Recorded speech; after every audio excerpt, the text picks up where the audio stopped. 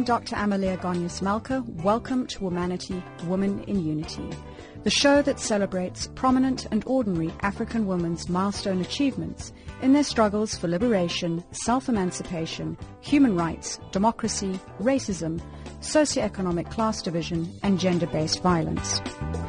Joining us in studio today is Ms. Marie-Antoinette Rose Quatre, who is the High Commissioner of the Seychelles to the Republic of South Africa, an archipelago of 115 islands in the Indian Ocean off East Africa with a population just shy of 100,000. Welcome to the show, High Commissioner. Good morning, Dr. Malka. It's a pleasure to be here, and thank you for having me. We understand that you have recently become High Commissioner in South Africa. So can you please share with us a few of the responsibilities that come with holding this role? Dr. Malka, when you become an ambassador, then you represent your country for me, I'm representing Seychelles in South Africa and 11 other jurisdictions in Southern Africa. I'll also be representing the Seychelles at the Southern African Development Community, the SADC, and the Common Market for Eastern and Southern Africa, which is COMESA. So basically, I'll be looking after 11 countries and 2 big multilateral blocks. That's a big portfolio. Which are the other countries? We've got most of the countries in Southern Africa, the neighboring countries of South Africa. So these are the countries that I'll be looking after. As an ambassador, you've got really multiple roles. You have to have a relationship with the different countries. That's at bilateral level. And then you have to have a relationship with the multilateral blocks, mainly the SADC and the COMESA. But also you have the role of representation of Seychelles nationals who are in the Southern African region. There's a growing number of Seychellois who are traveling now to Southern Africa, especially to South Africa, and that's increasing quite a lot. So we do have a lot of consular matters that get reported to our office, and now we're thinking about really expanding and looking at ways of engaging the Seychellois nation with Southern Africa, be it economic, social, for commerce, for trade. There's a lot of opportunities for Seychelles to play a bigger role in Southern Africa.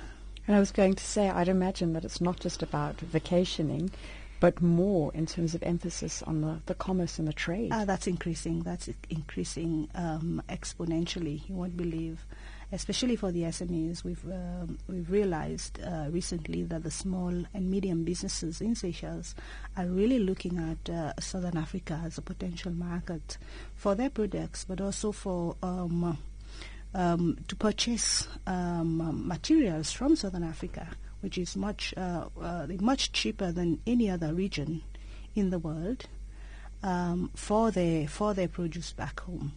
So there's a lot of trade going on between Seychelles and the region. And it's mutual benefit because you'll be taking definitely. Components in as well as extending things out. Exactly, yes. And then Seychelles is only 4 hours, a 4-hour flight to Johannesburg, from Victoria to Johannesburg.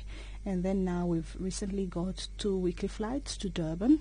So that's also increase in connectivity between the Seychelles and this part of the world. And what would you say are going to be your biggest challenges in this role? When I looked at this question, I was wondering what challenges, and I don't look at life in terms of challenges for me, but there's a lot of opportunities. I think the biggest opportunity that's being missed within Seychelles and the region, it's what we call people-to-people relation. You see, we can have a lot of formal diplomatic ties. We can have a lot of agreements between nations. We can have a lot of forums where we can, discuss, have a lot of discussions. We can really, as an embassy, work towards formal diplomatic relations. But nothing beats people-to-people relation. And that really, if we can achieve that, if we can have more of that, then we will have a very solid footing in the region. When I look, for example, at trade, we can only facilitate trade as governments, as multilateral blocs. We can only facilitate trade. But trade can only happen really effectively when you have businesses coming together, becoming partners, and really exploring the region for the purpose of their business, but also for growth and development of the respective countries. We've also got a lot of exchanges, cultural exchanges, between the Seychelles. We've got a wonderful cultural relation, for example, with South Africa, with Zambia. It's now expanding to Botswana and Tanzania and all the other countries in the region. And these countries have got so much to offer. And we can learn a lot in terms of culture. And they also can learn a lot from a cultural perspective of what we have to offer. So we're really looking at that as a wonderful opportunity for, our artists from all over the region to come together and celebrate our cultural identity. I put a lot of emphasis on cultural identity because if we lose that as Africans, then we lose it. We lose what we really have as a continent. So we really have to look at, in the face of globalization, what are the challenges, but what are also the opportunities that we really have to tap into and ensure that, 50 years down the road, we haven't lost our identity. We haven't lost what we really are as Africans. So we're really putting a lot of emphasis on culture and cultural development. And then we're also looking at people-to-people relations in terms of non-governmental organizations, in terms of charity, in terms of really going out there and making people understand that, the whole idea of coming together is for not only for the benefit of one particular country, but for the benefit of the whole. So these are the new areas that we're looking into in terms of a very small embassy, because we will always have diplomatic ties. We've got wonderful relationship with all the countries in the region, but that's a new area where we're really looking into. And I think that exploring. In the world that we're in today, that connectivity becomes so much more important, and the use of partnerships to help amplify, because as you say, you are a small nation, and the way to accelerate and grow progress is through partnerships with like-minded in order to make things happen and bring them to fruition. Exactly. Now, our program, Womanity, Women in Unity, is all about gender equality, which is increasingly becoming a global focus. And for me, building female leadership capacity becomes vitally important for the future of women, not just within a country, but across the continent, and I'd say across the world. And when I was reading up and doing my research on you, I learned that you'd been a member of the Women's Parliamentary Committee in your country, Seychelles, from 2011 through to 2016. And thereupon you took up on the role of High Commissioner to South Africa and 11 other countries within the region, which is a great honor. Do you see the appointment of women ambassadors or high commissioners such as yourselves representing their country correlating with the agenda of building female leadership? When you become an ambassador, Doctor, then you become a child of the world.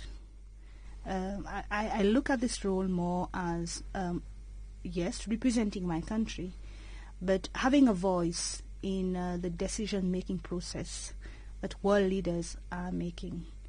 Then at that level, you can really influence or have a say in where the big decisions are being taken. Whether it's an agreement between two countries, for example, when if we have cooperation in terms of trade, it's important to look at how women can benefit from trade. Or you can have a say at discussion levels in the big multilateral organizations, ensuring that women and other minority groups, when we talk about women, we should also take into consideration other minority groups, then you can really become a voice for the voiceless. Because often when we're talking about women, there's almost this triple line that affects it, going through from gender through to race and also as poverty as being Exactly. this three-line Exactly. component. Exactly. So when we talk about women, but also about when we talk about gender in this day and age, we should take into consideration that it's not just about women and men. We have LGBT groups, we have other minority groups that we should also take into consideration. If we leave them out, then we are doing the same injustice that's been done to women to them. So we have to take that into consideration as well. So when you become an ambassador, then you can really come with a very strong voice on their behalf. But also for me, I really value the contribution of, you see, the world tends to look at women in political leadership positions. That's fine, that's wonderful. But we should not forget that leadership is not just about economic or political leadership. Leadership is at all the sectors of society. It's about, that auntie at home. We've all got this very loud auntie in the house or in the family. But for me, this auntie has inspired me. That's, for me, is female leadership. And we should really be talking about these people. And often she's the first person that a child is going to be seeing Exactly. and forming those fundamental views. Exactly. So I think a lot of times we've been guilty of really focusing on women in political positions, which is very important. When we are appointed as, in high political positions or in high positions, such as ambassadors or ministers or elected in office in parliament, we should never forget that we represent also a voice of a minority group or of a group that needs to be represented. We should never forget where we come from. And we should never forget, like we say in Seychelles, we should never forget the struggle, so to speak. But also value these women who have not attained such high positions, but who are also leaders in their own right and are much more influential in a lot of ways on other women, but also on other men, other young boys, in society. I'm seeing a parallel from the early discussion when you were talking about trade almost as being an outcome, but the importance of focusing on culture, because that's the DNA that is driving exactly. it. That's and the exact now, word. Looking back into this environment, where we're looking from a woman's point of view, yes, we have positions in leadership roles, whether that's economic responsibility, political responsibility, but the cultural piece doesn't go away. And that's the piece that forms and informs society. Exactly. On that note, do you think that as a society we're doing enough to encourage more women to take up positions where they can bring those lost voices or voices that are not necessarily loud enough because they're minority voices to the fore to bring about positive change to their communities? I think the mistake we are making is focusing on just women to become that voice. I think we have to focus on men as well to become that voice. You see, empowerment of women will only happen when men and women really understand the role of both genders in society, of all genders in society. I will stop using both genders now. I will say all genders of society. So we really have to focus, I think, a lot on, yes, female leadership, but how do we empower young men in the communities, in the homes, to really understand and value the importance of young girls to begin with, young women, to respect their mothers, to respect their aunties, to respect their sisters, and to respect their colleagues at work, and to respect other women in society. If we focus only on the female voice, we're missing half of the population, which is also very important for them, even more important for them to understand their role alongside women. So no, we're not doing enough, because I think a lot of times us women, we're talking for ourselves, about ourselves. We're not talking to those who need to hear us. We're not talking with those. We're not having that narrative, that conversation with our male colleagues. And a lot of times, we also don't treat them as equals because we think they don't understand us.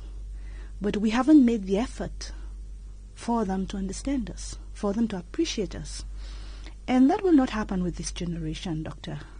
It will happen with the next generation when we as mothers, as big sisters in the families, as aunties, begin to teach our young boys to start respecting women, to start valuing women, and to start treating them as equals. And not just women, other minority groups, gays and lesbians and other, transgender and other groups, disabled people. We have to start by teaching our young men, our young women, to respect people who are different from us. And this is where it begins. So I think we are missing that. We're not doing enough of that. And when we are then in a position of influence, like we are here, like other women are, we should really not focus on other positions of influence, but use that influence to focus on that gap that exists. And I think it's a big gap. And I think to achieve what we want to achieve, we have to fix society. Not just women, not just men, but society as a whole. It's a big call to action. It is. But ultimately, it's having an appreciation of people, appreciation of diversity, that everybody has a place, and it's a place of equalness. Exactly. Whilst we're on the topic of women and gender, we know that we're not there yet. But the reality is that a lot has been achieved in terms of driving that progression. Do you think that 50-50 representation across the board is attainable? And when I say 50-50, I know that we've been talking about different gender groupings, but in this context, looking at getting for women. Mm. And it's not just 50-50, Dr. Malka. It's 50-50 by 2030. So this is a big call for action. 13 years away. 13 years away, and I'm sure both of us will still be alive. I don't think it will happen by just putting a number, a figure to a date. It's not going to happen. And by just pressing for that, it's not going to happen. I'll tell you why it's not going to happen the way we're doing it. We can have affirmative action. A lot of people are for or against affirmative action. We can drive gender parity through legislation. That is fine. We can do that. We can have, for example, like we have in a lot of African countries, quota system for equal representation in parliament, for example. But we need to have concerted effort at another level entirely. That's not focusing on figures, but focusing on independence of individuals. That's focusing on empowerment. And when we talk about empowerment, we have to talk about education. Number one, it's very important. You cannot empower women to reach 50-50 by 2030 if you are not giving them the opportunity to be educated, to reach the highest level they can reach, they can attain. You have to have basic health care available to them, because a lot of times women who do not get access to proper health care, they fall to the cracks of society. And that's happening in almost all countries in the region. You have to give them basic needs, the basic needs that they need to have, but also respect the fundamental rights that they have as individuals. So, yes, we can talk about big figures and have proper legislation, which I'm all in favor for, but we really need to focus on empowerment. And it can only happen when we focus on empowerment of both genders, of all genders. but with particular focus on women because we want to achieve 50-50 by 2030. That's only 13 years away, like you've said. As we've been talking, I've been thinking that sometimes we may be looking at this in the wrong way. We almost think 50-50 and we have this ceiling, this capacity of where the world is now. But the reality is, if you look at the different types of jobs, the different types of innovations that are happening, that we can create more than what we have now, in which case there'll be space for more people to come into, so many more opportunities from an entrepreneurship. Exactly. For example, I'll give you an example. We can really achieve 50-50 in political representation in Parliament if we have a quota system. But is a quota system the best system for representation? I think it gives a ticket to the game. It gives a ticket to the game, but in Seychelles we don't have a quota system. And up until the last elections, we had reached 45%. Up until the last election. I think it's down to maybe less than 20%. I don't have the exact figure. Because you have also to look at representation in terms of people's choice. Real choice. I'd say people's choice, and sometimes there's also complacency, because if you go, we've hit 45, we've only got 5 to go, and if we don't put enough effort in, it shows. You've got to keep at it the whole time. But also, you can have, and I've experienced that, and I think we have to be very careful. You can have a lot of men representing a lot of women much better than women representing themselves. Us women, sometimes we do harm to the process. Can you explain when we that? reach a certain level, when we attain a certain level of leadership, we have to lead as women. We have to lead so that other women see in us real leadership, and we have to lead to inspire.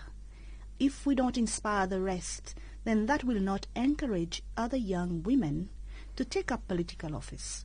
So I think we have to be careful in terms of just having a mere number, just a quota, just a lot, of voices. When we speak, we have to speak passionately. We have to do things passionately. We have to make things happen. We have to drive it. But not just in the halls of Parliament, not just in the chambers, so that our voters can hear us. It has to happen in the communities. It has to happen back where we were elected. You see, so this has to happen at all. I'm talking because I was a former member of Parliament. I'm talking as a parliamentarian. But this has to happen at all levels of leadership.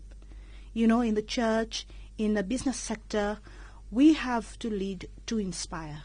And if we don't inspire, we cannot expect a handout, so to speak. We cannot expect society to just, give us that ticket. We have to also to earn that ticket and inspire other people to earn that ticket. I think this is where you will have, not just, because for me 50-50 is quantitative, but we have to look at the qualitative side as well. What sort of quality of women do we need in society? And it's very sensitive, but it's a frank and honest discussion that we need to have. Well, I think leaders are the people that communities aspire to become. They represent society in a way, and in fact, I'd say they represent the ideology of society, yes, that you can aspire to, subscribe to their values, and want to emulate. Exactly. You are listening to Womanity, Woman in Unity on Channel Africa, the African Perspective, on frequency 9625 kilohertz on the 31 meter band. Also available on DSTV, Channel 802. Today, we're talking to Miss Marie-Antoinette Rose Quatre, who is the High Commissioner of the Seychelles to the Republic of South Africa and another 11 nations in Sub-Sahara.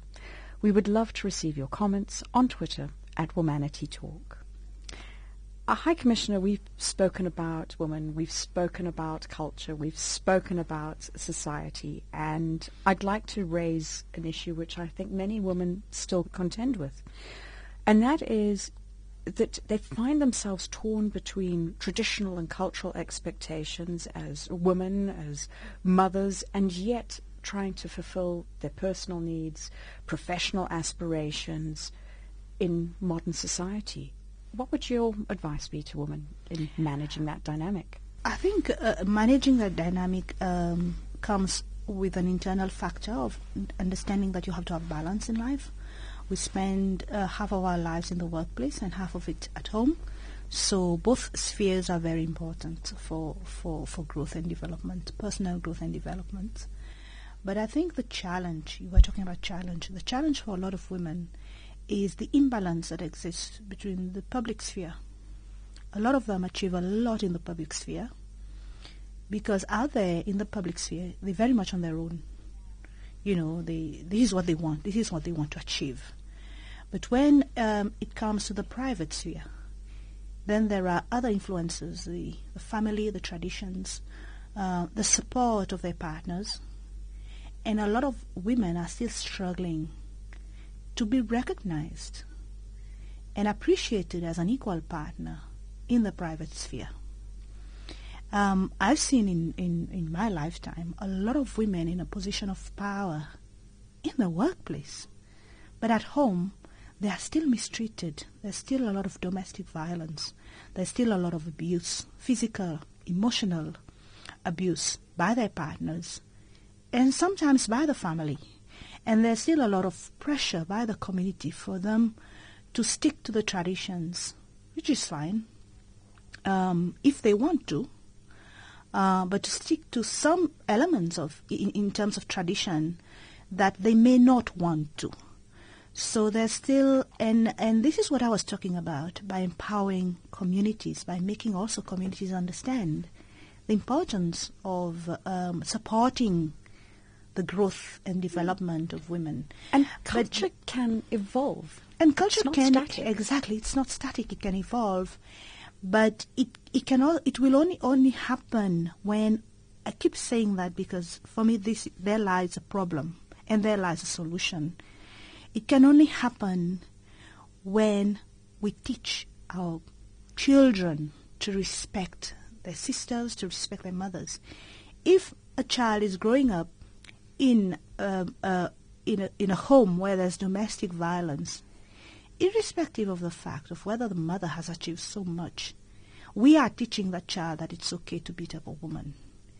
And we are impacting negatively on the mindset of the next generation. So come next 50 years, we will be dealing with the same issues. So I think we have to talk about the private sphere. And a lot of women do not want to talk.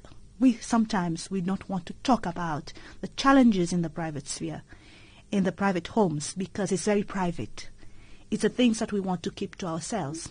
If we want to make the change, we have to become the change we want to see.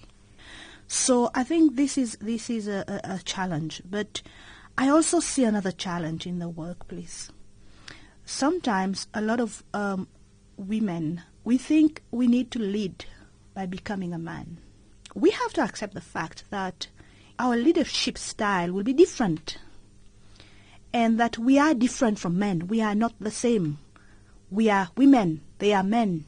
We are physically and probably psychologically engineered differently. And that is not a weakness. That is a strength. We have to recognize that our difference is a strength.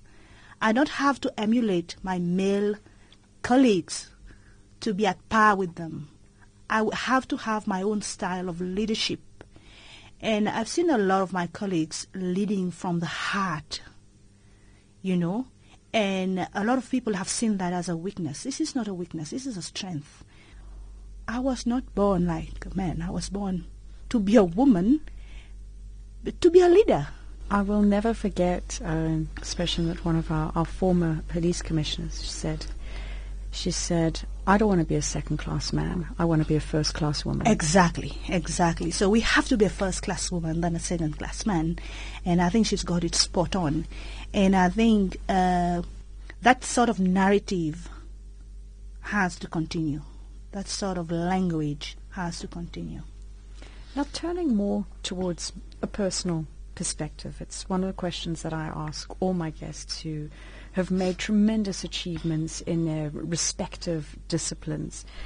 And it's about the factors that have contributed to their success. And the reason I ask this question is that sometimes I think people see you here as the High Commissioner, but the reality is you didn't take this position overnight. It took years of hard work to get to this role. So if you could please share with us some of the factors behind your success or elements that you think have contributed to it, I think our listeners would appreciate it. Yes, I think for me, one of the factors has been the passion for work, but also the respect that you give other people. You cannot lead without respecting others. And treat people as equals, I was just thinking about this question this morning.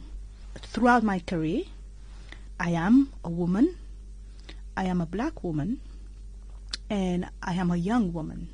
So I've belonged to three sort of minority groups, disadvantaged groups. And all throughout my life, I've gained respect of people. I've had the respect of others. And I think if I was to describe my career throughout in one word, that would be respect. Respect earned, respect given to me, and respect that in turn I have to give to others. And growing up, can you share with us some of the pivotal moments in your life which have formed who you are today? I think there are two things that have shaped me.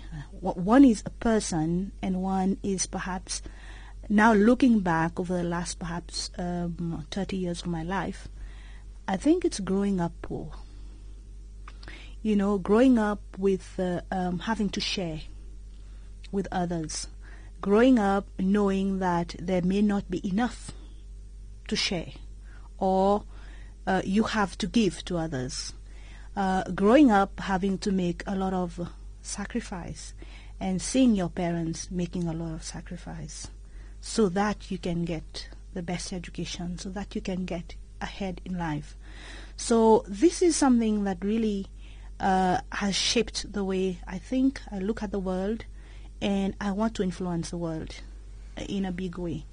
And this is growing up with not having enough is something that should be cherished and talked about.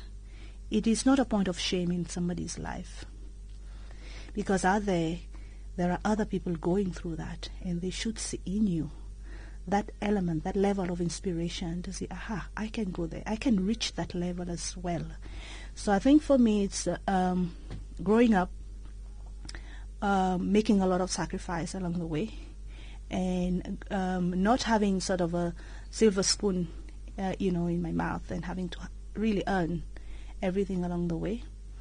But also having people in my lives who have really influenced me. I know two women who have really influenced me, and that is one auntie whose passion and political activism really influenced me in a big way. But I remember one time in my childhood when my mother and my father were not working, and she fed us. She cared for us. And for me, you grow up never forgetting that kind of leadership, that kind of passion, that kind of, wanting to help other people. And then there's another lady who really influenced me in a big way, because when I earned a scholarship, I didn't want to take that scholarship.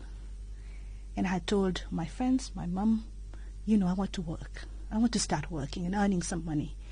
And I remember she called me, and I remember it was the 3rd of January 1995, and she said, you will waste your future away. You will throw it away if you don't take that scholarship. And I'm talking to you as an auntie, as a big sister, as a mother. Please make the right decision. But this is what I'm saying about... I'm getting goosebumps as we speak, because the challenge is, as a young person, you do not have that foresight. Yes. And she had it. She had it. And she was right. And she was right. But we need that kind of people. I have to become that kind of person now to another woman, another man, another person. I have to become that auntie, and not becoming that is failing those who have helped me along the way, and it's failing the very society I want to change. I want to make things happen.